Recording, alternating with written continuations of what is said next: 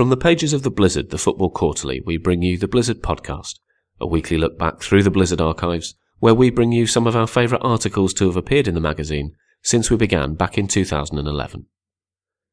In episode 19, we bring you An African Parable by Luke Alfred, first published in issue 0 in March 2011.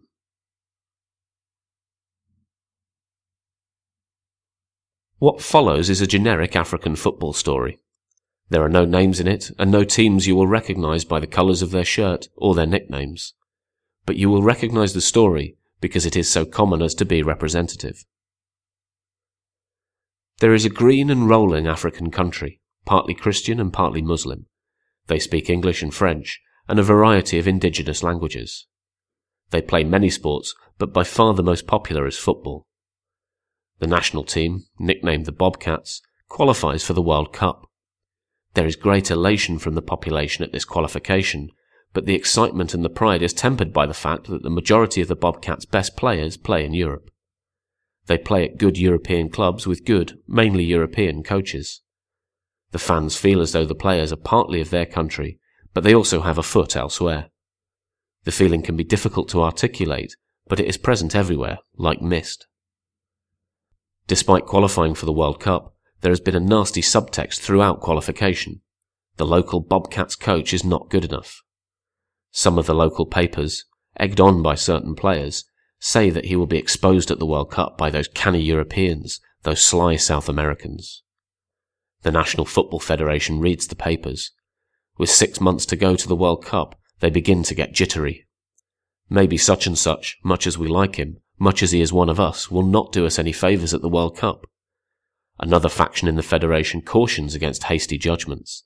They say qualification was assured in some style. Go with the local man is their motto. Some think this faction in the Federation and the local coach are from the same tribe. As the World Cup draws closer, the Federation loses its nerve. Some European players don't arrive for a high-profile friendly planned on a national holiday. A weekly football magazine publishes a 2,000-word feature with the Bobcats' glamour player, European-based of course. Said player earns in a week what a village in the hinterland earns in a year, and that is when the coffee and the groundnut prices, fixed in Europe's capitals, are high. The population fate the player as a god. He is worshipped, and so when he speaks they read the magazine, circulating it amongst themselves and reading it by candlelight. Words from another world. In the magazine, the player says that the local coach played no role in securing World Cup qualification. It was the players, using the methods they have grown used to in Europe, who should be thanked. They succeeded despite the coach. What is needed now, the player intimates, is a top European coach. The influential members of the National Federation read the interview. It is what they've been waiting for. Privately, they start making inquiries about the availability of respected European coaches ahead of the World Cup. The work is difficult. They don't want to attract too much attention. Many coaches are unavailable. They contract an outside agency to help them find a coach the players will respect, someone who has up-to-date European methods at his disposal. They find such a man and quickly, time is of the essence, fire the local coach. He is understandably bitter. He goes to his favourite newspapers and complains about the players. They are disrespectful, they are womanizers, secret and not-so-secret drinkers. Finally, the rhetorical coup de grace, they have lost touch with their roots.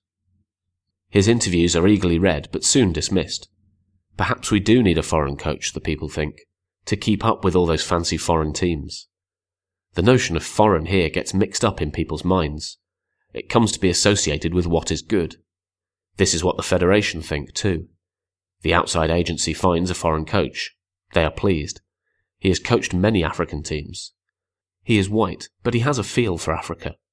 His parents were once traders, or were they missionaries? Perhaps they were both. Their pasts are pliable, finds the new coach, like mud. At his first press conference he speaks a few words in an indigenous language. This is a masterstroke. He is one of us, think the people. Here we get the best of both worlds, think the sharper minds in the Federation. A foreigner who is actually a local. The foreign coach's first training session is attended by tens of thousands. The players are happy. He's one of us, they say, and we like his methods. The players play well in the first friendly under the new coach. The nation looks forward to the World Cup with a hope so sharp it is indistinguishable from pain. For the second friendly before the start of the World Cup, the coach plays several players out of position. This is dismissed as a frippery. Here's a guy with a sense of humour, but the players don't like it. The national team lose the match. Still, they go to the World Cup with excitement. It feels like the first time they were capped for their country. They vow not to womanise or drink, not to sing the national anthem badly, to meet their obligations to the local press. They have been drawn in a difficult group, but hey, everyone has been drawn in a difficult group. With this foreign coach they will go far. He understands them. He is up to date with his practice and methodology. His parents know Africa. They were traders, or missionaries, or both. The team gathers and flies to the World Cup venue. They do not like the hotel their federation have booked them into. 24 hours of haggling and confusion follow. The team is moved at great expense. Privately, some in the federation complain that too much money is being spent. The nation gets slightly restive. This is tempered by hope, big and growing, like a rain cloud. The federation's fears are mirrored by the players. They are beginning to realise that whether the coach had parents who were traders or missionaries, or both, doesn't matter. He isn't as good as they had been led to believe. His training methods aren't that dissimilar to those of their former coach, the bitter local, who is now a pundit on the national television station, criticising players he said he loved when they qualified for the World Cup. They train and work hard, and behind cupped hands and closed doors complain. The time finally arrives, the waiting is over, for their opening match. The African team plays against a relatively unfancied Asian team. They take an early lead and hold on until the final minutes when defensive disorganisation costs them a goal from a free kick. The players get confused about who is marking whom and where they are meant to stand. The ball is whipped across the defensive wall. It leads to an equaliser. Everyone, including the nation, the federation, the players and the coach, say they are disappointed with the draw. Secretly they are relieved. They feared the Asians would be too quick for them. They go into their second World Cup match still living inside their relief. It makes them tentative, apologetic. They concede a goal, another before half-time. At the interval, the coach, searching for some inspiration, he doesn't know these players very well after all, tells them of his parents. But he cannot remember whether they were traders or missionaries. The players snigger. They go out through the tunnel wishing they were back with their old coach. They huddle inside the centre circle, talking. Those watching back home on television think they are trapped within the centre circle, but they do not see it. During the talk they decide to win the match for the old coach. He is commentating at the time and berates them. They vow to win for him, and they lose. They go into their last World Cup fixture with 5 changes, needing a win. The nation sits around the television more closely than ever, as though the television could offer warmth. The team draws the match. They are out of the World Cup. Everyone is unhappy.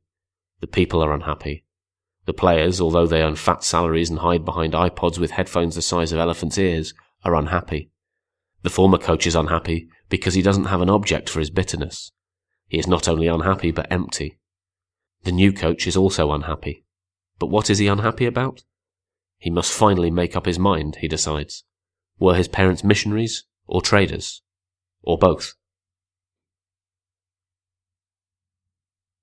That was An African Parable by Luke Alfred, first published in issue 0 in March 2011. Also in issue 0, Scott Murray on how Roy Race ruined English football, Michael Cox on how a theory of political polling explains why New Labour was like Dennis Bergkamp, James Horncastle recalls the drama of Italy's most unlikely champions, and our Greatest Games feature looks back at Crvena Zvezda 2, Bayern Munich 2, in the European Cup semi-final second leg in April 1991. Issue 0, like all issues of The Blizzard, is available on a pay-what-you-like basis at theblizzard.co.uk. Digital editions start at just a penny apiece, while we have a limited edition print run of our pilot issue from £12 plus postage and packing. Don't forget that you can subscribe to the Blizzard podcast through iTunes, SoundCloud, TuneIn Radio, Stitcher.com or wherever you get your audio output. If you've been enjoying the work we've been producing, then please leave us a rating on iTunes or tell your friends about us and help us spread the word.